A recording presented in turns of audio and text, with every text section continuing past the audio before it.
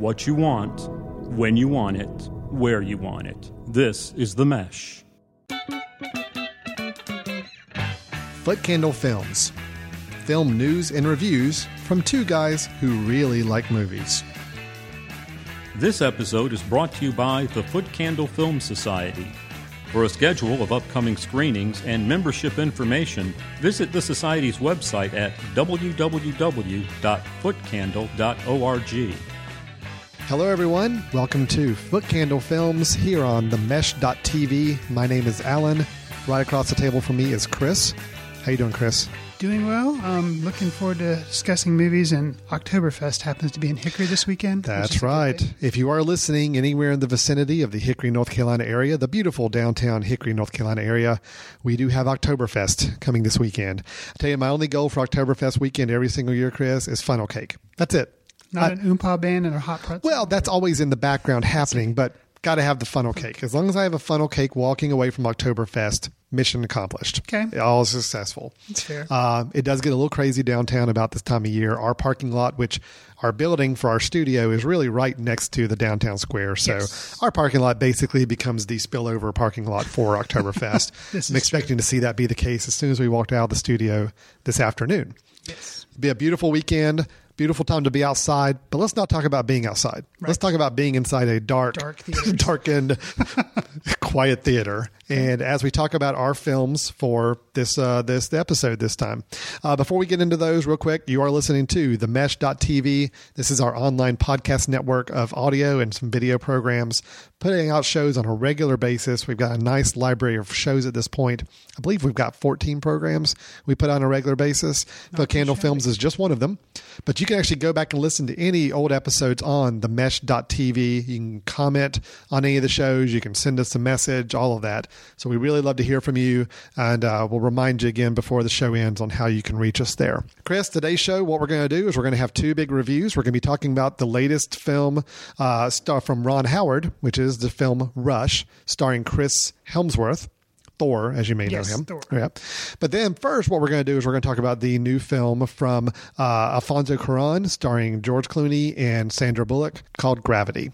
But once we finish those two previews or reviews, then we'll go into some news. Then we'll talk about a little bit, we'll answer a question or two from the inbox, and we'll close out the show with our recommendation. Films that you ought to check out online or available in some other format that you can watch from the comfort of your own home. It's films that maybe you've overlooked or not aware of. Sound like a plan, Chris? Yes. You ready to go? Let's do it. All right, let's get into our first review, which is the film Gravity.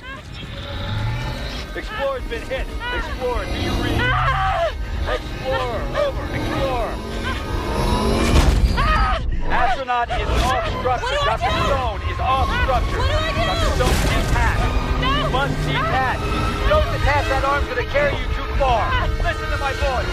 You need to focus. I'm losing visual of you. In a few seconds, I won't be able to track you. You need to detach. I can't see you anymore. Do it now. That's fine. Chris, when the film Gravity was announced, I don't know, a year ago, I think I started hearing some rumblings about this film about a year ago or so. Okay. These are the kind of pieces that I was putting together when trying to evaluate whether I was going to have an interest in this film. It is directed by Alfonso Cuarón, who, for those of you maybe not familiar with his work, his last big film was the film Children of Men. Yes. Which, Chris, big fan of? A fan of. I don't know, big fan of, but definitely a fan of. I was a fan of it from a true technical nature. I think the craftsmanship in the film, really good. The premise of the film was also very good. What a lot of people have probably seen, but maybe not even really putting the name with the film, was one of the Harry Potter films, Harry Potter and the Prisoner of Azkaban. My personal favorite of all the Harry Potter films I've seen. I think it might be mine as well. Yeah, I think he just really added a nice touch to that film that really put it in a whole different level than some of the other ones. Sure. But now, one of the films that he got really acclaimed for many years ago, Y Tu Mamá También. Yes. Did I say that right? Yeah, I think I was pretty close. Close enough. That was a film that he got a lot of acclaim for, kind of put him on the map. Then he went on to do Harry Potter. Then he did Children of Men. He's done some other smaller projects in between, but really those have been the three big films. Gotcha. So now I read about this. I said, okay, director is Alfonso Cuarón. That's interesting. Then we learn it's George Clooney and Sandra Bullock, who I'm not a big Sandra Bullock fan. I do like George Clooney as a presence on screen. Sure. Sandra Bullock could take her or leave her. Then I'm hearing it's a sci-fi film. Well, not even really a science fiction. It's, to me, science fiction is a whole different label than a fictional story that's based on science. Right. Wouldn't you agree? I mean, Yes. This is not a sci-fi movie. This is a fictional story, but grounded very much in a realistic world of science. Okay, so fictional science. Right. Fiction about science instead of science fiction. So now I know you're a huge sci-fi fan. I am. Again, we Not could go. fictional science We fan. could go back to the whole Prometheus thing. So Yes. of course, we know that you're a big science fiction fan. This being a little different in that it's not fantastical in any way. There's no real sense of something original or unique. I mean, this is all very much a grounded in reality story. We have the story of a medical engineer and an astronaut working together to basically help each other survive after a very, very frightening accident taking place up all these feet up in the air, up in space. They're up there working with either a satellite or something. I'm not even quite sure what it is they're repairing at the beginning. It's really not that important. The whole thing is they're where they are at that point gets hit by debris that comes from a satellite being shot down or being destroyed. It causes most of their crew to be killed immediately. The two of them are left, and they have to really just help each other get through this situation and try to get back home. The premise is very, very simple from that standpoint. Knowing that you're a big sci-fi fan, but knowing this wasn't really a typical sci-fi film, but it has that space and space exploration type side of it. And knowing that you generally have some positive feelings about Alfonso Cuarón as a director, I'm really anxious to hear your thoughts. I know, we both seen the film. We did not see it together. Sure. I haven't had a chance to talk with you about it. We intentionally don't talk about our films until we review them. I ruined last time with Spectacular. Well, but but this is probably the most anticipated film for me to hear your take on, because I'm really curious what you thought of this film. Technically, this film, as you've probably heard, if you've seen a trailer, then you know this already. Otherwise, you've heard people buzzing about how the technical aspect of the film and the look of the film, the cinematography, the special effects, all of that is amazing. Okay. And it is worth seeing. However, I will say for me, the story was non-existent. I wouldn't say I found myself bored, but I found myself restless. I expected more. It was Castaway in space. And that's all it was. An interesting way of looking and at it. I've seen, Castaway in space with Tom Hanks on an island. It's kind of like, how am I going to survive? This was that, but up in space. How am I going to survive? And I just found it kind of repetitive. A little It bit. had never been done before as far as up in space. The environment was new, but the idea was not that interesting to me after the first scenario or two played out. And I just, it's like, for instance, a movie that was based on something that happened in real life, 127 Hours, that was interesting. It was a survival story, but because it was based on real life, it actually was more interesting to me. This was the same survival type thing, but it was in space. But yeah, it just didn't have a whole lot for me. So technically, you're giving it high marks. I mean, you're saying technically it's something to see. You're just let down by the story itself. It just really didn't help captivate you as much as it could have. Correct. I mean, I think if you are interested in this movie at all, I would encourage you to go see it in the theater, because unless your TV is really, really impressive and you have a really impressive home theater, it's worth seeing it in a movie theater, because just to see how they shot space. And it's amazing because it convinces you that he did shoot it in space. He didn't, but it really, unlike any other movie, it's like they're constantly floating. There's all this stuff going on, and you never have a sense of gravity. You always have a sense of zero gravity. And to pull that off for 2 hours or 90 minutes, An hour and a half, yeah. Hour and a half. To pull that off for that long is pretty impressive. Yeah. So for that feat alone, I think it's got to be admired. But after the spectacle nature of it, I don't know. It's just not that impressive to me. I'm similar in my thinking. I really liked the film. I really enjoyed it. I'm with you on the story. Some of the moments trying to follow the character or characters from scenario to scenario and why they had to go from one spot to another and what they're trying to do was not as well communicated, and it didn't really engage me as much in the follow through of that story. Engaged is a good word. Yeah. If you'd have told me, and when you see a film like this, and people still talk about it, it's like, oh, the sci-fi thriller of the year. And like you said in the setup, very good job of doing that. it was a fictional science story, but it is not sci-fi. Oh, no. There's nothing fantastical whatsoever about it. The word you used, engaged. I expected to be more engaged, and I wasn't. And I don't think it was just a matter of my expectations going into the film. I just think there wasn't a lot of meat on the bones. Yeah. So now technically I'm with you. I thought it was a beautiful film to watch, and I found myself more times wondering how they made the shots as opposed to really being engaged with what was going on in the story. Now, if you want to look at it from a technical standpoint as a piece of work that you want to examine and watch and experience, it's great. It's absolutely phenomenal.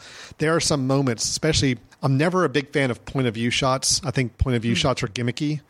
But yet in this film, I think they were brilliantly used. And the fact that you even had a little bit of a glass layer in front of you while looking through, just like you would be seeing through their helmets. Got you. Was really impressive. And those are moments I really actually thought were probably the most engaging parts of the film, when I actually felt like I was watching through their eyes and seeing what they're having to deal with. So from a technical standpoint, I thought it was genius. I think just there again, almost like Children of Men. Children of Men had a lot of long takes. That was like, that film was really kind of revered for, as it had, I think, 3 sequences that were incredibly long single takes. There's a car chase sequence. The car chase, and then the whole towards the end, during a war breaking out, a battle. I mean, it's following our main character up and down flights of stairs, all through a building, all one continuous take. I think there was the first scene was a long continuous take in this movie as well. I think it might have been 10, 12 minutes or so. And I think there were a lot more in the film too. It's just they all just kind of blend together. You don't really notice if they're cutting a lot or if they're single takes. So technically he's still keeping on this idea of making the film very challenging to make and to watch and experience visually. And I like that a lot. But I am with you on the story. I thought it was just I didn't get as engaged with the characters as I guess I really wanted to. Where it was more I was watching them from a procedural standpoint to figure out what steps they have to go through to get there, as opposed to caring about them to really want them to survive. And I think that has a lot to do with the storytelling involved. Visually, almost perfect. Storytelling left a lot to be desired. I agree with you on that. And upon reflecting on the film a little more, as a director, I think Cuarón is one of the best we have going. He may have co-wrote, but I know he at least wrote the screenplay for Gravity. He co-wrote it. And he co-wrote it. And I think that's where Children of Men was based on a book by P.D. James. And of course, the Harry Potter book. I think we've heard of that. It's J.K. Rowling. So he is a wonderful director and can adapt source material like nobody's business. But with Gravity, I think it could have used some source material other than just a screenplay. Well, it is almost like writing to the technical nature of the film. It's almost like I've got these ideas for these sequences and shots. How do I stitch it together into a story? Interestingly enough, not Wikipedia, but IMDb, I was researching some things last night, and I saw that he at one point supposedly wanted to be an astronaut himself. And I wonder, and of course that didn't turn out, and we got a wonderful filmmaker instead. But I wonder if it was kind of like, I want to shoot a movie in space. I don't really know of a story I want to adapt, so I'm just going to throw this screenplay out there and I'm going to do it because I know I can do some really cool stuff. Yeah. And he's right, he could. It's just, that's kind of how it seems like it might have happened. And now let's talk about some more specifics of the film, likes and dislikes. Of course, a huge majority of the film, outside of the technical spectacle of it all, you've got 2 main characters, 2 main actors we're dealing with here. You've got Sandra Bullock as Ryan Stone. You've got George Clooney as Matt Kowalski. I did not know this until I looked up on IMDb. I did not realize Ed Harris was the voice of Mission Control, which is that's pretty cool. Yeah, it is. But really, we basically have those like 2 an characters. Apollo 13 reference. Yeah, exactly. So we have those 2 characters kind of carrying the whole film. How did you feel either or both of them did? I thought both of them did well. It was Sandra Bullock really has it's her movie. The weight's on her shoulders. I thought she did an okay job. I wish she could have, story-wise, had had more to do. But for what she was given, I thought she did a good job. I would be surprised if she didn't get an Oscar nomination. And I think it's deserving too. I'd be really shocked. So I think it's deserved. This is by far the best thing I've seen Sandra Bullock do. I never saw The Blind Side, so I know that's what she got her Oscar for. I know she was supposedly good in that. I just saw it. She was good. Yeah, sure. But this, to me, I thought she really pulled it off. When she's given the chance to have her emotional scenes, which I'll get to in a minute when I talk about my dislikes, I thought she did a great job with the scenes and the scenarios she was given to work with. My concern is that those scenarios were given to her to work with. Gotcha. But George Clooney, I thought was serviceable. I mean, I like George Clooney as a presence. He was playing no different a character than he does in just about any of his other films. He's the charming, kind of smarmy guy. He's got a lot of funny comments. He's the kind of lighten the mood a little bit. He didn't do anything outstanding, but he also didn't bring the film down with him, I didn't think so. I mean, George Clooney is one of those people. In general, I go out and see movies because of subject matter or directors in general. Mm-hmm. But George Clooney is one of those people that I would be interested in seeing almost anything he's in. Sure. Because I guess he does kind of play similar character, but he's just so good at it. He's good at it. And the movies that he's in are different enough from each other that it's not like... So, yeah, I mean, I guess in a way it allowed me to focus more on Sandra Bullock's character because I kind of already know what George Clooney's character is. It's like, oh, yeah, okay, this is George Clooney in this movie doing this. You know within the first 30 seconds of his dialogue, you know his character. Right. Sandra Bullock's character was a much, much more complex character. Yes. A lot more things going on in the background, a lot more things we learn and understand about her. Sure. So she definitely had the more challenging role. George Clooney had, I don't want to say the simpler role, but it was a much more straightforward character to play. And we pretty much had him pegged pretty early on, I think, with that. So the film does spend most of its energy and attention for the audience focused on the spectacle. Yes. You're right. The story is thin. I don't think they really set this out to be this deep, provocative, huge, engrossing story. They wanted the spectacle with some threads of story between it, maybe. But they do try to go a little more on the dramatic side, I think, in the latter probably 30 minutes of the film. Right. Where up until that point, it's basically been a survival film. Mm-hmm. It's been a procedural. We have to get to this space station. We have to preserve oxygen this way. We have to do this. Right. You get to the last 20, 30 minutes. It starts to go a little on the more dramatic side. Sure. There's actually a scene. I'm not going to give away anything, but there is a scene late in the film that breaks with the film a little bit. Yes. Where we all of a sudden go from a very realistic, procedural, everything authentic to a scene that kind of takes you aback for a second until you realize it's maybe not really happening the way we're seeing it happen. That took me out of the film for a moment. That actually was a little jarring because I wasn't expecting that scene that scene to happen. Beyond that, it was pretty straight and narrow on things. You do have a kind of the emotional scene with Sandra Bullock's character for a while towards the end. Sure. I did think that those scenes felt a little forced in the way that they were presented to us. It was almost like, we've got these characters up to this point. We've got to show this breakdown, and let's cram this breakdown into this little 10-minute segment. And then all of a sudden, breakdown's gone, and we're moving on.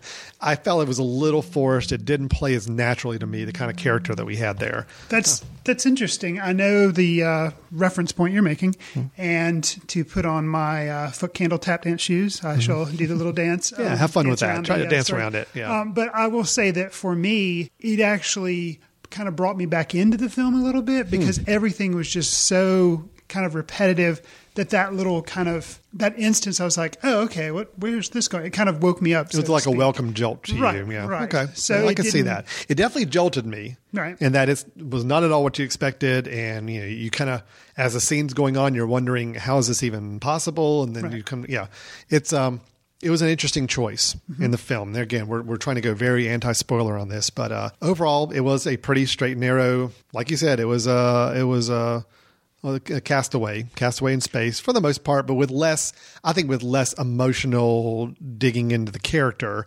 I think we were still very much on the surface of Sandra Bullock's character until like maybe the last 20, 30 minutes of the film. I'll say too that it was impressive, which would have provided me for some more story elements to be richer or something for me to latch onto that I might have liked the film better if they would not have stayed with Bullock the entire time. If they would have done flashbacks or but no, she's there, she's on screen, and they stay with her the entire time. And I have to give them hats off for that because that's kind of a challenging to the audience. It's like, nope, here you are. You don't get to break away. You are stuck adrift in space with her. Mm-hmm. And that shows, hats off for that.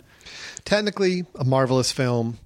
I think we both agree story was somewhat lacking, and we wish it had gone a little deeper and a little better with the characters and give us a little more of an engaging story to attach to.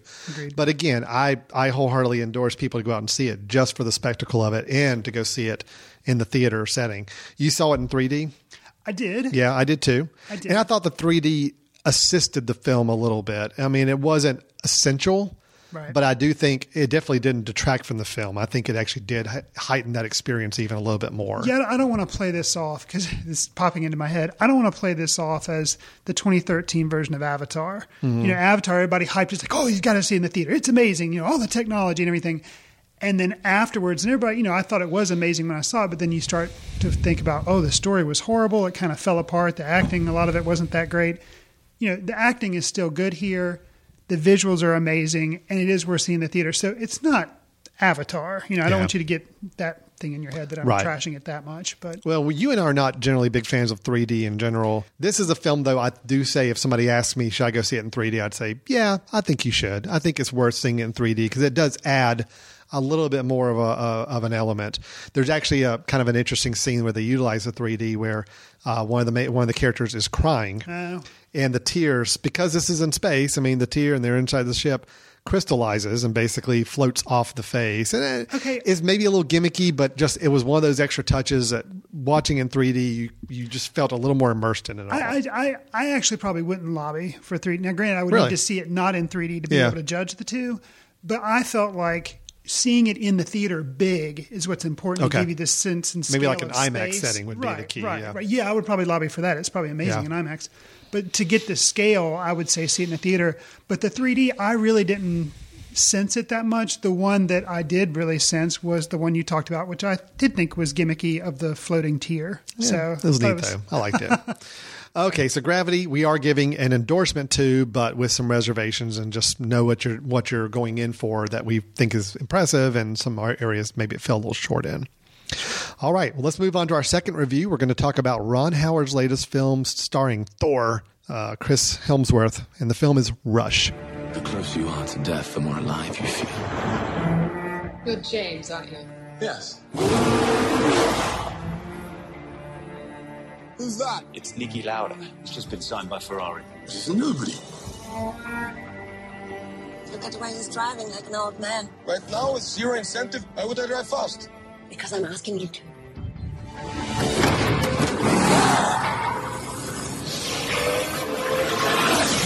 This is an incredible battle between these two great drivers. Alan, are you feeling the need for speed? Apparently. You wove in a Top Gun reference. You just made this my favorite episode ever. Oh, okay.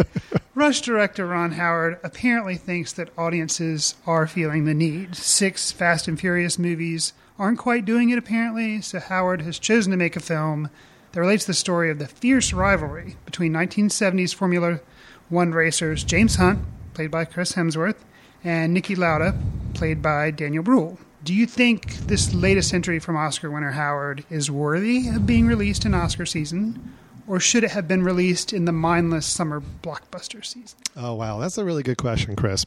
Let me answer your question with a little bit, just get to know me for the listeners out there. A little bit. This is get to know Alan, get to know Alan's likes and dislikes when it comes to films. I have a very odd relationship with Ron Howard as a director. Okay. I'll just go ahead and say that. I grew up. Love-hate relationship? Yeah, you could say that. I grew up obviously in the 80s. And so when we had films like Cocoon and Gung Ho, Gung Ho was just awesome. Wasn't it great? Okay, Michael Keaton was so great in that. Splash, Willow even. Ron Howard in the 80s was really shaped some part of my film going experience growing up. Can see that. Even going into the 90s, we get close to Parenthood, which I think is a good movie. Okay. Backdraft, I actually really enjoyed, even though I'm one of the few, I think. Far and Away with Tom Cruise and Nicole Kidman, I still think is a very underrated film. I like it a lot. And then we get to Apollo 13, so we're linking back to our story, our discussion of Gravity. He did Apollo 13 in 95. That's a good film as well. All right, then 2000 rolled around, and How the Grinch Stole Christmas came out. Okay. I'm on record as saying I absolutely detest that movie. As much as I love the original story and I love the original cartoon version, my gosh, is this a horrible, horrible, horrible movie, to the point where I was about ready to just flush anything else Ron Howard had done out the window and say, you know what? Wow. That really just made me angry. There's not that many films that make me angry. That film made me angry, much like Man of Steel made me angry earlier this year, but we won't go back into that. So I really haven't seen any of his films since then. I've actually been kind of turned off by Ron Howard. Wow. He did A Beautiful Mind. Haven't seen it. Really? Nope. Cinderella Man. Haven't seen it. Now, you've seen Frost Nixon. I saw Frost Nixon, and I did think that was good. Okay. I saw The Da Vinci Code. Hated it. Didn't see Angels and Demons. And then the last film he did was a film called The Dilemma, which was Vince Vaughn. And I mean, I'd never heard anything about it. At that point, I just kind of figured, okay, he's done. I mean, he's going back to TV world. He's going to, he's going to do his producing of Arrested Development, and that's basically all we're going to have. Which you are a fan of Arrested Development. Yeah, I am. But so then Rush comes out, and I'm really torn on it because I like racing movies. I like car movies. I like car races. I like watching that on film. Mm-hmm. I think there's a lot of drama and tension that can be done there, but it's also very tricky to pull off a really good one. Okay. So I'm already ambivalent about it. So I probably would not have gone to see this film if I didn't think we were going to review it. Okay. So that's where I am with this. I'm just giving you all that backstory to help you understand it's a very contentious relationship with Ron Howard. Got you. Ron Howard, to me, is one of the safest movie directors known to man, and I think that's a real detriment to him, that he does not push the boundaries any more than he has to.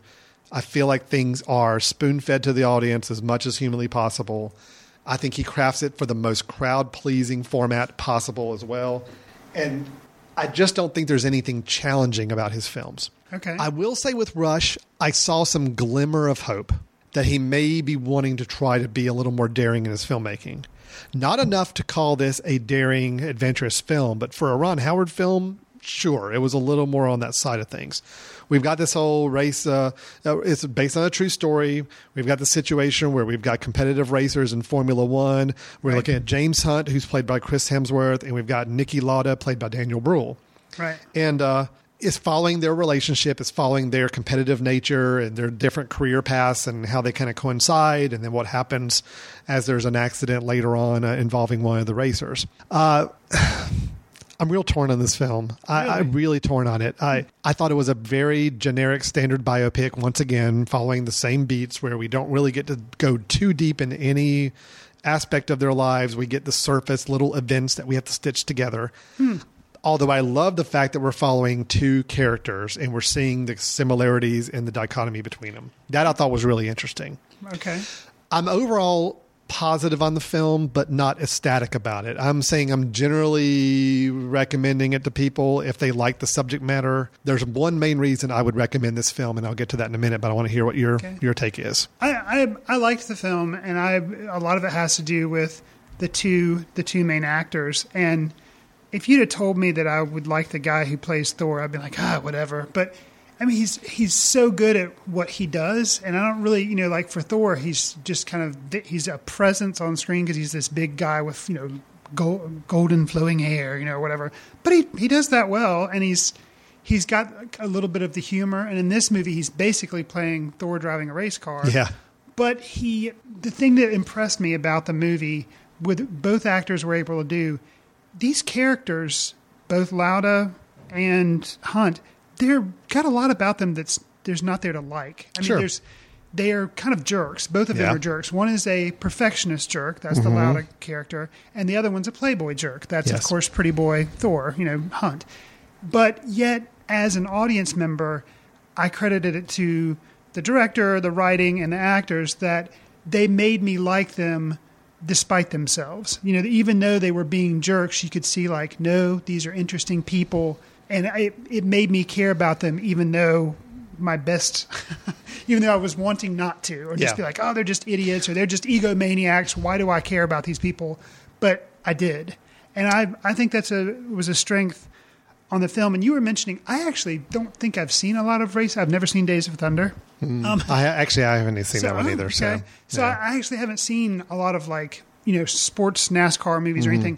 So I thought that the cinematography and the editing of the film made, of course, racing's exciting. There's tension there.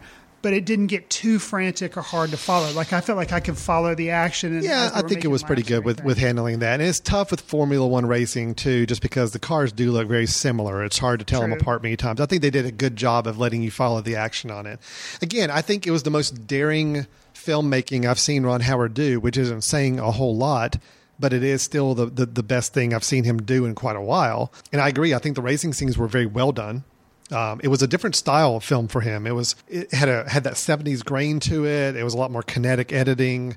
It was definitely more impressive than I've seen him produce in a while. Well, you've talked about, which I guess I'd never thought about it quite that way, but his films trend towards the safe. Very safe. And he kind of, you could say, he smooths out the rough edges of all the characters. Yes. And that's what was surprising me in this film is Hunt and Lauda, they've got some things about them that are not nice. And he doesn't file away. He just kind of puts it out And there. even the moments that So you start to feel like the film's going to lead you down a path of liking these two characters, he normally doesn't let it go all the way to that point. So you still pull back and realize, oh, no, they're still jerks, but, at least they're maturing jerks. It's like there's a progression. There is a development in the film, but it's not ham-fisted. Oh, look, this situation has now changed everybody and everybody's different now. It's not like that. Go ahead. I'd say one of the negatives that I have, because, it seems like I'm a little bit more positive about it, I think. Maybe a little bit, yeah. But one of the negatives that I do have is there's a final race showdown between the two. And after that, the film I feel like wraps up really quickly. It does, like yeah. a montage sequence, and I felt like that was rushed. I will say, though, there is still a moment in an airplane hangar between the two. And if there was to be an Oscar moment of lines delivered in a moment, that was a good scene. I thought that was really strong and a good way to kind of go out. Yep. So I agree. It was my favorite scene of the film was the very last one. Basically, Okay. Thought that was really well handled. I'll go on record as saying, I thought Chris Hemsworth was fine. I mean, he really was playing Thor as a Playboy Thor. Sure. And that's fine. It worked for him. He fit the role very, very well. I couldn't imagine anybody else playing that role better of that character. He and some of the nuances that he, in addition to being Playboy jerk, but one of the nuances that he had that you saw kind of develop was that he was very nervous about. Oh things. yeah, he was very insecure. See it. Yeah. But he would vomit before almost every race. And then he had this nervous twitching. Yep. And I thought he handled that really well. Like he's cool on the surface, but yet he's nervous as all get But they didn't beat it over the head with us either. I mean, they just said, oh, look, he's over there throwing up before the race, and look under the table, he's twitching. Right. So they didn't really call a whole lot of attention to it. It didn't become this big plot point, but it's like it did let us peek under the surface a little bit of the character. Sure. I got to say, though, Daniel Bruhl, wow, I really liked him in this film. This is a guy that, a lot of audiences probably not that familiar with him. In Glorious Bastards, he did have a part. He was the sniper that was the hero Nazi sniper in the film. Right. He had a little bit of a role in The Bourne Ultimatum, which I don't remember him from that. And I think he's also in The Fifth Estate right now, too, I believe. I'm looking forward to that movie. Yeah.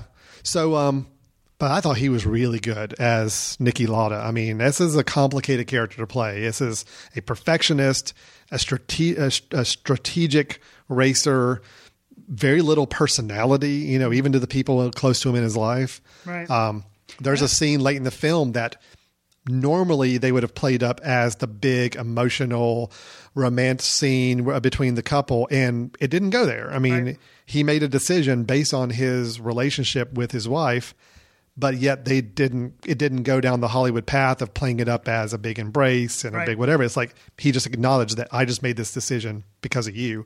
I'm done and moving on. Right. I thought that was a really, really good character to play. And I think it was, And you got to give, well, I guess it was an event that happened in life, so you can't really give the director or the screenplay credit for that. But the handling of that moment, no. I feel Again, like I'm not saying, only Bruhl, but yeah. This is the best thing I've seen Ron Howard do since probably Apollo 13. And I think because he was a little more adventurous with this. Gotcha. I almost get the sense that he wanted to try some new things with this, and I really liked it. It was still the typical trappings of a biopic. I do think it did a lot of jumping around. I think the Olivia Wilde character who played James Hunt's wife midway through the film, I think it was like 3 scenes and it just jumped from spot to spot to spot and we're done. Yeah. I felt like a lot of the movie was still that way. It's like, okay, we have to show this scene and we got to show this scene and then we got to show this scene and jumping from scene to scene. That I always just hate in a biopic structure, but I do like the fact that it was 2 characters we're following and it gave it a little bit more of a back and forth to kind of play around with. Well, and their rivalry, I was unfamiliar with it. Mm-hmm. Same and here. It was interesting to me to see the development of that and how they continued to handle each other. That was really interesting. I gotta say one thing I absolutely detested though. Okay. I'm curious as to what this is because I don't. The voiceover narration. Which I just thought was ridiculous. I mean, it didn't even sound good. It was, almost like an afterthought where it's like, wait a minute, people aren't going to quite know what's going on. Daniel Bruhl, right? By both of them. Both of them, they use some, but it was heavy in the beginning and then it didn't use it throughout the rest. And then it tapped in a little bit at the end. It was very inconsistent. Okay. And even just the tone it was recorded in just sounded very flippant and almost like not keeping in tone with the rest of the film. I just thought that was very off-putting. Didn't work for me, the voiceover. I generally don't like voiceovers. It didn't detract from me, but hearing your comments, I guess I could see that as a valid criticism. Okay. Didn't do it for me. But overall, I'm generally satisfied with the film. I thought it was fine. I think it could have been better. I think under a different director, I think it would have been a really, really good film.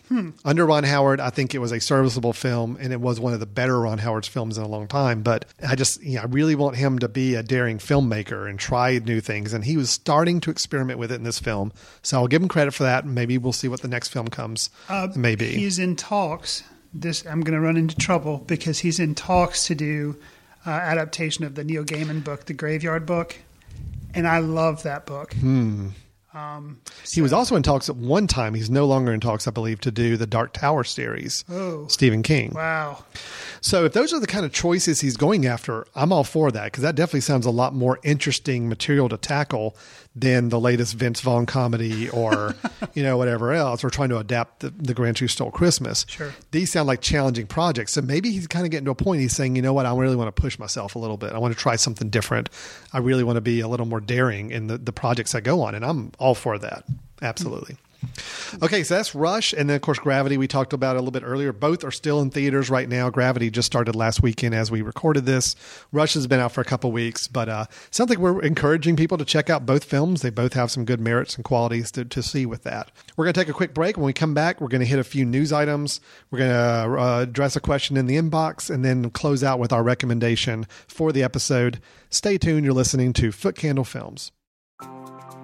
Hi, I'm two-time Greater Hickory Kia Classic winner Jay Haas. Please join me in a fantastic field of Champions Tour players at Rock Barn Golf and Spa for the 11th annual Greater Hickory Kia Classic at Rock Barn, October 14th through the 20th. Weekly grounds badges are just $50. Individual tickets are $20 per day, with proceeds going to charity.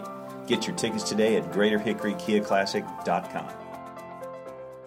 Welcome back to Foot Candle Films. I am Alan. This is Chris. I'm pointing to the person across the table. For those of you obviously not seeing what I'm doing, Alan and Chris here. We're with the Foot Candle Film Society, and we're talking about movies here on Foot Candle Films. We just finished our reviews of Gravity and Rush. But let's go into some movie news for a little bit, Chris. Okay. And I'm just going to go and make you a promise right now, because I noticed over the last few episodes, I think I've gone kind of heavy on the sci-fi superhero genre news movie. So I'm making a commitment right now for this news section. No superheroes, no sci-fi stuff. Okay. Is that fair enough? Taking the no superhero pledge. Yeah. Okay. Just for the next 10 minutes or so anyway. Film festival circuits. We're getting close to Oscar time. Yes. Okay. I think they announced the nominations in January, and then we start having the ceremony in February or maybe March. Something like that. Mm-hmm. So we're getting close. Mm-hmm. A lot of good films are going to be coming out over the next couple months as they're trying to get in that December time frame for making sure there are Oscar contenders on the time frame there. Sure. Well, the New York Film Festival is actually starting up here right about the time we're recording this, or pretty close to it. I think it's coming up pretty soon. And we've had the Toronto and the Chicago. I think. Actually, it's kicked off September 27th.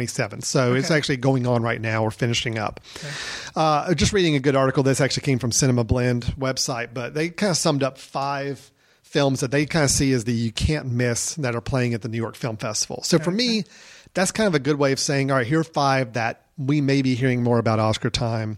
We may be reviewing. And right now I will go ahead and say all 5 of them are ones that have not come to our multiplex yet. Okay. One of them I think is starting this weekend, so we've got the chance to see one locally. Hopefully the others will be here soon. Some of these we've talked about, some we haven't. I just want to get initial take. Are you interested, not interested? What are you hearing about these films as we go through them? Okay. The first one we have talked about before. The one I'm terribly excited about, Inside Llewyn Davis. Coen Brothers film. That one, I believe, is starting and coming out in December. This is their follow-up. Their last picture was True Grit, which did pretty well box office-wise. Sure. Was actually a very big hit for them. This is Inside Llewyn Davis, talking about a folk singer, their musician's journey, and some of the relationships and situations he finds himself in. It promises to have a lot of good music. We're looking forward to a good performance by Oscar Isaac in the film. I don't have to ask you if you're excited about this film. I know you're interested in it. So, it's the directors, Coen brothers. So, and the trailers have been Oscar Isaac. Remind me who that is. Good question, because I don't know. Oh, okay. He's been around for a while, but not any big roles. Okay. So he's been a much more smaller role actor, and he's now getting a real nice spotlight shown on him for this. I've done my diligence. Because it has not been shown in theaters yet, I have not seen the trailer for the movie. Okay. So I don't know who he is. Would I recognize? Have you seen the trailer? Yes. You probably would recognize him, but he would be one of those faces like, I know I've seen him somewhere. But that's it. Yeah. Okay. Captain Phillips is the one that is coming out this weekend, and that is Paul Greengrass's new film, who United 93. He did, I think, a couple of the Bourne films. Right. He's a very provocative, challenging filmmaker, takes on very heady, serious material on things. And so here we have a very much like United 93, taking on a very grueling, terrifying situation that did happen in real life, stripped from the headlines kind of thing. But the interesting thing is we've got Tom Hanks in the lead role, which I know Tom has done serious roles before. Mm-hmm. To me, this looks to be probably the most gritty, realistic, serious role we've seen him do. It's going to be up there, yeah. So I'm interested in the scene. The film. I can't say I'm like eager to go see it, but it is one of those that I think I will be interested in finding out how it does and how it's perceived. And if I get a chance to see it, I'd be curious about it more than anything. How about you? Are you got any curiosity in this film at all? Not really, because to me it seems like it's Zero Dark 30 for 2013. It's the serious, gritty, real life thing that really happened. I'm sure the acting will be fine, the direction will be fine, but I don't go in for those type of movies. It's not my genre, but because it does have a lot of award buzz, I will see it. Okay. All right. So, and I do think that's probably going to get some award buzz, Oscar time as well. I think it's just got all the right elements working for it right now. All right. Here's one we haven't talked about, although we have talked about this actor recently in one of our reviews. Okay. Robert Redford. We talked about, what was the film we reviewed? God, I've already forgotten the name of it. The Company You Keep. Yeah, that's how memorable the film was for me. That was the last film that he was acting in. We didn't much care for the film. He also directed that film, I believe, too. I believe so. Now, he's got another film he's in called All Is Lost. And this is by director J.C. Chander, who did Margin Call, which I've never seen, but I heard good things about. Gotcha. And what we've got here is, even kind of flashing back to your comments about Castaway, a little bit of that same idea. It's a single solo sailor braving a brutal weather conditions on a damaged boat. And my understanding is the film is mostly Robert Redford on screen, dealing with the conditions, dealing with the situation. Okay. The reviews out of Cannes were really good for this film. Supposedly he puts in a really stellar performance as well. I personally will say I think it'd be nice to see Robert Redford really act and perform really well in a film, because we didn't get it in The Company You Keep. No. And I can't think of another film in the last 10 years that he's been in that I really remember or can think of. Okay. So any interest there for you? I mean, not a terrible whole lot. I mean, I think it would be interesting to see if you can make that, if there's more story than was in Gravity. If you can make it interesting. Guy stuck out in a boat, how does he survive? So far, the Coen brothers are the highlight for me. All right, well, let me throw another one out there and just see if this one might step in or not. Okay. Ben Stiller, as an actor and director. This is The Secret Life of Walter Mitty. Is he directing it as well? Mm-hmm. Okay. Yep. Adaptation of a short story. And I'll tell you, this one, it's based on I think he's either a photographer or art director or something working for Time Magazine. Okay. And where he tends to daydream and gets lost in the world he's exploring and reading about and seeing photographs about. It does star Kristen Wiig as well. So you would think it'd be comedy, but everything I've seen from the trailers looks to be, it's a fantasy. Right. I'm sure there's probably some comedic elements to it, but I think it's got a much more of a dramatic tone to it. The only thing I know that Ben Stiller's directed, I think he directed Zoolander, that he also starred in years ago, which I think is hilarious, but sounds like a very different film. Right. He also did Reality Bites back in the 90s. Right, Yeah, that was right. what a I'd film totally forgotten about that. I think he wrote and directed that one as well. Okay. Yeah, it seems like it's a Cameron Crowe film, but it's not. Yeah. So I'm curious about the film. Thoughts? Have you seen the trailer? Do you have any? I have. Unlike 'Cause they showed it at the Davis, Carmichael yeah, lot, They so, show it yeah. at the local theater. So every time I've seen a movie, I've seen it. It looks good. I like Ben Stiller. Okay. I really like Kristen Wiig. I've read the short story that it's based on. It was actually a story that we had to read, I guess, in middle school maybe, or maybe it was early high school. So I've read the story it's based on, and it's like, a 5-page story. Really short story. So it'll be interesting to see how they could stretch that into a movie, but I am curious about that one. Well, it's got a nice look to it, and it does seem to be a lot of fantasy, a lot of various locations in his mind, and how much is real, how much is not, that kind of feel to Does it. it state what it's rated? No, I haven't seen that yet. Because I'm curious, because it is coming out. I think it's the major release is Christmas Day. Yes. And I would like to take the kids to a movie. It'd be Christmas nice if Day. that was a kind of a good PG rated film that Right. people could see. So we'll see. So, One that is definitely not PG rated, but number 5 on the list of 5 can't miss movies playing at the New York Film Festival. Blue is the Warmest Color. Oh. This is, this is one, if you haven't heard about it, and I'm not even going to try to butcher the director's name. It's a complex foreign name, and I'm really, out of respect, I'd rather not even try to butcher it. So I recommend you look it up if you want to see the name of the director. It was a big sensation at Cannes. It walked away with the Palme d'Or trophy. It is about 2 young girls falling in love, and supposedly it's a very intense look at true love and relationship, and it's supposed to be very unflinching and very, also very provocative in the way it's portraying their relationship. I think kind of a not rated or NC-17 rating. So my understanding, very, very interesting film. Not one we're going to get here in Hickory, North Carolina anytime soon. So. Probably not. Yeah. But that is one that is getting some acclaim as well. So is it a foreign film? Yes, it is. It is foreign film. Yeah, it is foreign. The young co-stars, they're both actresses from another country. Adele Exarchopoulos and Leah Seydoux give heart-wrenching performances that transcend language barriers. Anyway, I'm hearing really good things about it, but there's also been a little bit of controversy where the 2 actresses have gone on in the public and basically said how horrible the filmmaking experience was and the director was to them and everything. Really? So a little bit of that going on behind the scenes. Huh.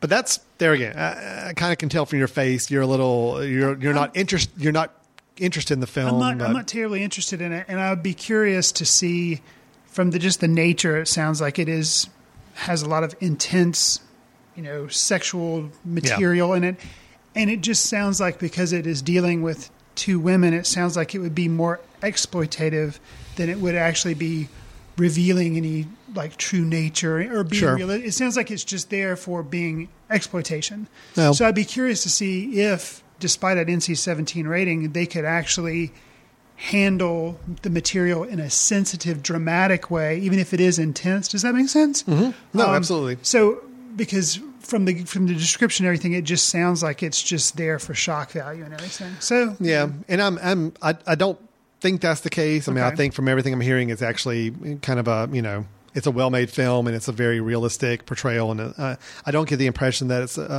it's exploitative at all. Right. It could be, but everything I'm reading sounds pretty promising with it. Okay. That's the 5 they're kind of highlighting. Sounds like out of the 5, really the only one you're truly interested in is Inside Llewyn Davis. Well, and Walter Mitty maybe as a second. And I'm the same way. Those 2 are the 2 that stand out for me the most. I'd be interested in seeing all 5 of them, and if I get a chance to see all 5, I probably will. But that's where I am with it as well. So. Okay. Now, I'm going to do something a little different for our other news item here, Chris. I know for a fact that you saw 2 movies recently that are out in theaters right now that I did not see, and we have not reviewed, but I know you saw them. Thank you, Letterboxd. So I'm going to give you 1 minute for each of them. Okay. As I give you the name of the movie, I'm going to start the timer going here, and you've got 1 minute to tell me your thoughts on the film. And you're just going to buzz me when my minute's gone. Yeah, I'm actually got my little iPhone set here. The most annoying ring thing, like a foghorn or I don't know. Let's see here. What's the most annoying? Oh, that's not annoying at all. Let me find an annoying song. Hold on. You got to have something. Oh, there's got to be like a really loud. Yeah, I mean it is the new iOS 7, so That's all right. We'll do this pretty one. Good. So this is this is what we're going to do. So you've got 1 minute. First film, Runner. Okay. Justin Timberlake, Ben Affleck. It's just your summer action schlock. I mean, it's all to do with online gambling. It is gambling, just like I guess Rounders was. Yeah, there's not much there. The performances aren't bad, but there's just nothing, But if you're looking for a mindless movie and you like Justin Timberlake, I guess it's was okay. Was Ben Affleck better than he was in Argo? He showed a little bit more emotion. Yes, he did. He got really excited when he could throw meat to crocodiles and they would attack it. So. There's crocodiles in this movie? There are crocodiles in the movie, yeah. And it's... How was Justin Timberlake? Justin Timberlake, he didn't have his suit and tie on. He did have a suit, but he never had a tie with it, I don't think. He was okay. I like Justin Timberlake, but it's not like a standout performance. I think it was just, paycheck for both of them, and they went and bought a new car with it or something like that. Yeah, it's not outstanding. Probably would not recommend it, I guess would be a safe way to say it. But if you want a mindless movie, Redbox, there's our 1 minute. Okay, good. We got that down. Okay, very nice. Thank you, Chris. That was very good. And we'll do a second movie now here since we got our thing going for that. Hold on, I can't turn my timer off now. My gosh. That's good. I'm stuck. That gives me a little bit more time to think about the movie that you're going to ask me about because I do know. I don't understand how I'm not turning the timer off. iOS 7? Uh-oh. You're killing me. Okay. And second and final film on our 1 minute Chris Fry reviews. This film would be Don John. So, yeah, Don John's title character, done by Joseph Gordon-Levitt. He's the writer and director and producer of the film. He is the main star, and it's all about a young man from Jersey and his struggles to kind of find, I don't want to say true love, but find love that's worth having. He goes out on all these one-night stands, and he is basically addicted to pornography, which is handled in the, I don't want to say the most tasteful way possible, but it's not there just for exploitation value, but it is featured prominently in the film. So, don't take the family, not a family film. Not a family film. But it's interesting in what it says about relationships and family, and also touches on religion. He's Catholic. His family's Catholic. And so it's a very interesting film, a good first directorial effort from Mr. Gordon-Levitt. Did he write it also? Yes, he did. Okay. And so it's interesting that this is what he chose to do for his first directorial effort in writing it. So. Okay. The 1 minute Chris Fry reviews. We're done. We got 2 done. I think that's something we're going to have to do if either of us have seen a film that we're not officially reviewing. Just do the 1 minute synopsis. That's enough. That's all we really need to hear about the film. The most annoying ringtone or alarm tone. I got to find a better one because that really wasn't that annoying. I want something that just really blares and really startles you when it comes out. The Star Trek Red Alert class. Yeah, I need a siren or something. Right. So, all right. Well, thanks for that, Chris. Sure. All right. Last thing before we finish to get onto our recommendation and start to finish out the show here. I did want to call everybody's attention. I know this is a little more only going to apply to those of you that actually live in the general vicinity of where we are recording here at the Mesh Studio, which is Hickory, North Carolina, located in the western part of North Carolina near the mountains and a little north of Charlotte. We actually have a special screening coming up by our Foot Candle Film Society on Wednesday, October 23rd. The film is Waiting for Mamu. And this is a documentary. It's a shorter documentary. I believe it's only about 40 minutes or so. The actual director of the film is going to be in attendance. It's Tom Morgan, who's coming to talk about the film. What we've got here is a film, and I believe it was shot in Nepal. Is that correct, Chris? I think so. And it has to do with documenting a woman that, basically in Nepal culture, if an adult is convicted of a crime and sent to prison and they have a child under their care, the child goes to prison as well. So the children are basically growing up in prison, waiting for their parents to get out of prison, which may be by the time the kid's 18 years old. I mean, right. Who knows? So this woman, who was also recently profiled as a CNN hero, which the film is about, she's basically put us upon herself to go out and actually take these children out of the prison setting during the day, go get them experiences with life and get them out there and seeing how to grow up and how to, experience life, since they're not able to do that in the prison setting, and then takes them back to the prison at the end of the day. That's her life mission now. Is what she's wanting to do. Fascinating story. We're really excited to be showing it. Pushpa Basnet is the woman that the documentary is about. Okay. Thomas Morgan is the director, who will be joining us on Wednesday, October 23rd for a special screening at the Carolina Theater in downtown Hickory of this film. Susan Sarandon and Morgan Spurlock are both executive producers on the film. Okay. He's gotten a lot of acclaim, a lot of attention from the Hollywood community for this film. So we're expecting some really good things from him as a documentarian in the future. Sure. He's got a fascinating story to boot. So just want to throw that out there, and it'll be on the Foot Candle Film Society website, which you can look and find at footcandle.org, information about the screening and any other details about it. Okay, Chris, we're almost to our recommendation, which is the last part of the show, but I did want to go dip into our inbox for one question. Okay. We did get one listener question that I thought would be fun to talk about. Okay. Just because it did, this is actually a story I can relate to even from my screening I went to last night. Oh, okay. So in the inbox, we had Naomi from North Carolina, here in good old North Carolina. Excellent. Didn't see what city it was from, but in North Carolina, wrote a question.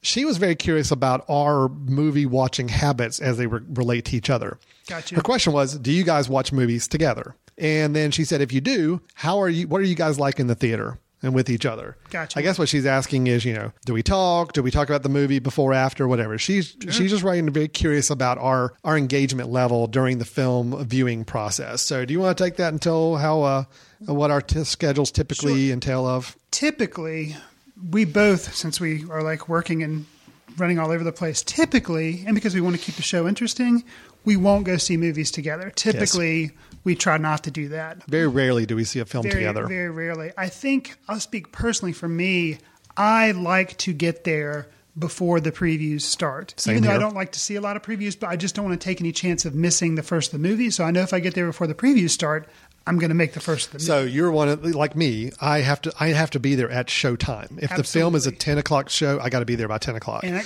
even though I know there's 20 minutes of commercials and trailers, I still I don't want to take that risk that they decide this one time that they're going to start the movie at 10:05. Right. For whatever reason. Right. So, And my wife will say like, well, if it starts at 10, it's not really going to start till 10:30. I'm like, doesn't matter. Yeah. I'm the same way with you. So I am also pretty particular on, I like to be about halfway back in the theater, and I like to be in the middle, directly in the middle, and that's where I like to be. The sweet spot. There is one part where if it's scary material, such as the movie we reviewed recently, Prisoners. Yes. I like to be all the way at the back with no one behind me. Oh, interesting. Oh, okay. I could see that. So, yeah. I'm very similar. I have to be at the movie theater at the actual showtime, not 20 minutes in, just thinking I'll skip the trailers. I generally like watching trailers anyway. Gotcha. I do not enjoy commercials in the movie theater, but I do I don't mind watching 5 back-to-back trailers. I know some people will groan about that. I love it. But I do too. I think the trailer is part of the movie-going experience. So I'm with you on that. I sit in the same kind of spots,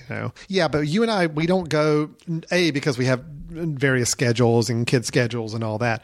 But 2, also, I think it's awkward to go into a movie and sit there and watch it together and then not talk about it afterwards, which we do try to bring our perceptions to about the movie to the recording studio here and be fresh with our opinions.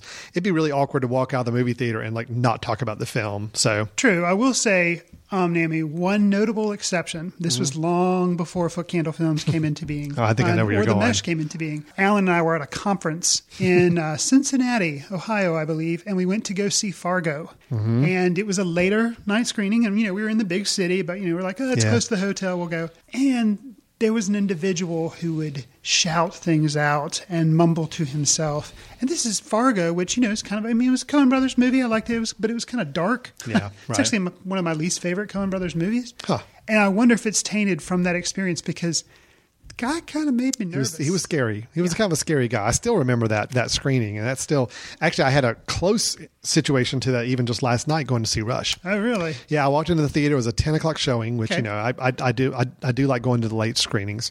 And 2 other people were in the theater, and they were sitting about 3 seats apart from each other. And as I sat down and the trailer started, this one individual started talking very loudly, shouting at the screen, commenting on what's happening on the screen. Nice. I knew that was going to happen. Oh, I know where this is going now. Really loud, deep, booming voice. And this is a small movie theater. Okay. So even though I got up and moved to another part of the theater, trying to get away from the voice as much as I could, it was still echoing and booming. And it was distracting. He wasn't scary like our Cleveland situation was. The Fargo guy but was frightening. It was still annoying. So okay. I will say this to anybody who sees me walk into a movie theater. that I'm going to go watch a movie, don't talk to me when the movie's playing. Oh man. Don't do it. I mean, I'm sorry. Just well. don't talk to me. You can talk to me all you want before the movie begins and after the movie's over. But during the actual movie, no, don't talk to me. Do not make noises and be loud and talk with your friends around me, because I will get terribly, terribly annoyed. I'm the same way and also when I'm watching movies at home, do not talk to me when the movie's on. Same if way. You have a question, unless it's a movie I've seen 100 times and the kids are watching, that's okay. But if it's like a movie I'm trying to watch and actually follow, don't talk to me. Yeah, don't talk to me. Same way. So I guess from what I understand, there's a theater out in California that I've never been to but want to, called the ArcLight. Yeah. And they have that policy where there's no strictly enforced policy of no talking, no cell phone. I don't even know, do they do food? I don't even know if they allow food. But they have the same kind of policies at the Alamo Draft House as well, and where basically if you get on your phone and text or you start talking, they're going to come and kick you out right then. Right. I'm all for that. I mean, my thing is I do like to have my phone visible and on silence, but at least it will notify me if there's an emergency. If my wife or a kid, something's going wrong, I do want to have like a text message pop up, but I will leave the theater to respond or to do anything with it. And I will certainly have it on silence where it doesn't make any sound or any kind of noise. Sure. But other than that, no, I want it perfectly silent. So fair enough. All right. I think we're very similar in our movie going habits there. So thanks for the question, Naomi. Just a little peek behind the Foot Candle Films curtain there about us.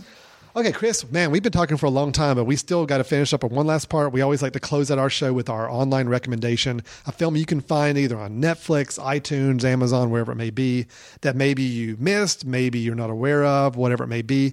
Chris, you want to give us your recommendation first? Yes. It's October. This isn't a horror film, but it is a thriller, which, for me, I don't go out and see horror films, so thriller is as close as I'm going to get. It's from 2007, and it's a Spanish film. It's called Time Crimes, and it is similar in nature to Primer. Okay. And it does involve, obviously, from the title, it involves time travel, and it's really very simple and without a lot of special effects. It still achieves time travel and still achieves like heightened anxiety and the thrill nature. Time Crimes, and the director and writer of the film, and he has a small role in the film, is Nacho Vigalondo, which is fun to say. Which I love that name. Yeah, I mean Nacho. Yes. So I recommend it. It is on iTunes and streaming on Netflix. Time Crimes. I mean, I think I've heard of the film, but I really didn't know anything about it. So.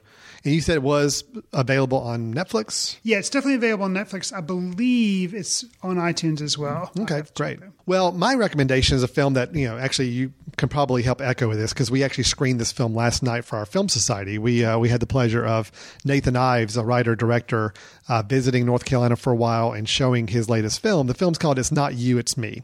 It's a romantic comedy. I'm kind of hit or miss on romantic comedies. Sure. I really generally think most of them are pretty bad. There's a few exceptions. I really do like Notting Hill. I like some other films that are a little step above smart-wise on the romantic comedy side I'm okay with. Sure. When Harry Met Sally, I still think is a great romantic comedy. This one, honestly, when I saw the trailer, I thought, I don't know if I'm going to really enjoy this as much. I will say it's a really good film. It is an independent film. It's a low budget film, but it actually looks really good. I mean, it's well shot, well made. You've got some actors and actresses you'd recognize from it. Vivica A. Fox does have a part in the film. Eric Avari, who I've seen on a few other shows. Yep, there you go. He's in there. Beth Littleford, who used to be with The Daily Show. I think she does some stuff on the Disney Channel now. So it's got some names on there. It's got some people, and I thought the film was really good. The conceit is it's a gentleman who has a long-term relationship with a girl, but he decides he's going to break it off. And the conceit of the film is you've got different personalities inside their heads, both the man and the woman.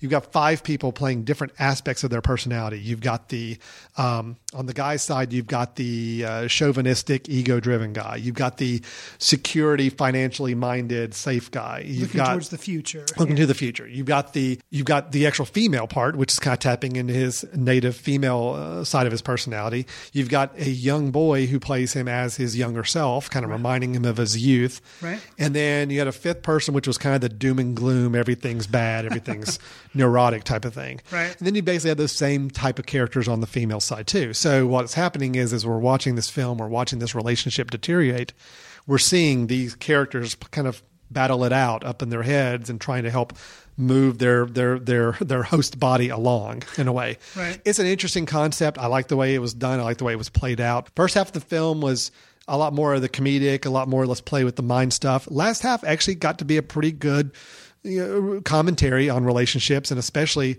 how factors in our lives growing up, parental relationships and all that are playing a factor in how we deal with relationships nowadays. And I didn't feel it was heavy-handed at the end where it could have been. Right. No, it was a good film. I think, especially for the budget, for the knowing how quickly they put it together. I think he said they shot it in 18 days. Right. It was a very, very good movie. So kudos to Nathan for putting together a good film, and thanks for bringing it to the Film Society last night. I think a lot of the crowd enjoyed it. That's going to be available on iTunes by the time you hear this. I think it's coming out October 15th or so. So I think the show will be published after that date. So you can look for it. It's Not You, It's Me, written and directed by Nathan Ives. Definitely something to check out. So Chris, man, we put in a good show here. Gravity, Rush, we're both saying are good films. We seem to like Gravity. I don't know. I like Gravity a lot more than Rush, but I am still saying both films I'm positive on. Sure. You kind of the same way, maybe. Maybe flip-flopped. Positive on both of them, but I may actually like Rush. You like Rush a little bit. Yeah. Interesting. Both definitely ones to check out. We're still coming recommended from us. We talked about some films that are we're at the New York Film Festival. Some of the ones to watch come Oscar time. Chris gave us his 1-minute reviews of Don John and Runner. Waiting for Mamu here in Hickory, Wednesday, October 23rd. Check out footcandle.org for more information. You got to hear how Chris and I are in the movie theater. And then we had recommendations of the films Time Crimes and It's Not You, It's Me. A lot of stuff. A lot of value packed into your Foot Candle Films hour there, or however long we've been talking. So thanks so much for listening to everybody. Again, you can find out more about our Film Society at footcandle.org. You can learn more about The Mesh by going to themesh.tv. That's THEMESH.tv, where you can see all the shows we have on the Mesh Network. You can go back and listen to back episodes. It's all free, guys. You don't have to pay a dime to listen to this stuff. But we do ask, just give us some feedback. Talk to us online, post a comment on the website, send us an email, whatever you can. We'd love to help answer more questions or hear your takes on some of these films if you agree or disagree with what we had to say. We get back together next time. We'll have a couple more movie reviews and some movie news to talk about. I think that's it, Chris. Anything we're missing? I'll say two quick things. Follow us on Letterboxd if you can. And then also Foot Candle Film, the Film Society that we're a part of, we're considering putting on a film festival. So any aspiring filmmakers out there, drop us a line. Let us know you've got something you're working on, or maybe something you already have in the can that you might be interested in showing at a film festival in the mountains of North Carolina. Yeah, we're shooting for something probably late fall of 2014. We're planning ahead. So about a year in advance, but right. Great call on that, Chris. Yeah, the Film Society, we are looking at that film festival for a weekend in the fall. So yeah, you got a film you're working on, something you've been involved in, something you're pushing through the film festival circuit, send it our way. The best way to do that is go to the footcandle.org website. And we don't have any information quite yet about the film festival in there yet, but there is a contact us form page. Just fill out that little form, say, hey, I'm interested, I have a film I'd like to show, or I will have a film by next fall. Let's start the dialogue and get that going, and we'd love to hear from you on that. Awesome. Well, we're going to wrap it up for today. Thanks, everybody, for listening. This has been Foot Candle Films with Alan and Chris. Thanks for listening. See you in the ticket line.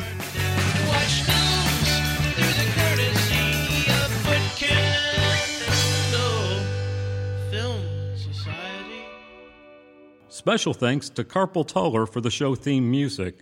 For more about Carpal Tuller, visit www.carpaltuller.com. You've been listening to The Mesh, an online media network of shows and programs ranging from business to arts, sports to entertainment, music to community. All programs are available on the website as well as through iTunes and YouTube. Check us out online at themesh.tv. Discover other network shows and give us feedback on what you just heard.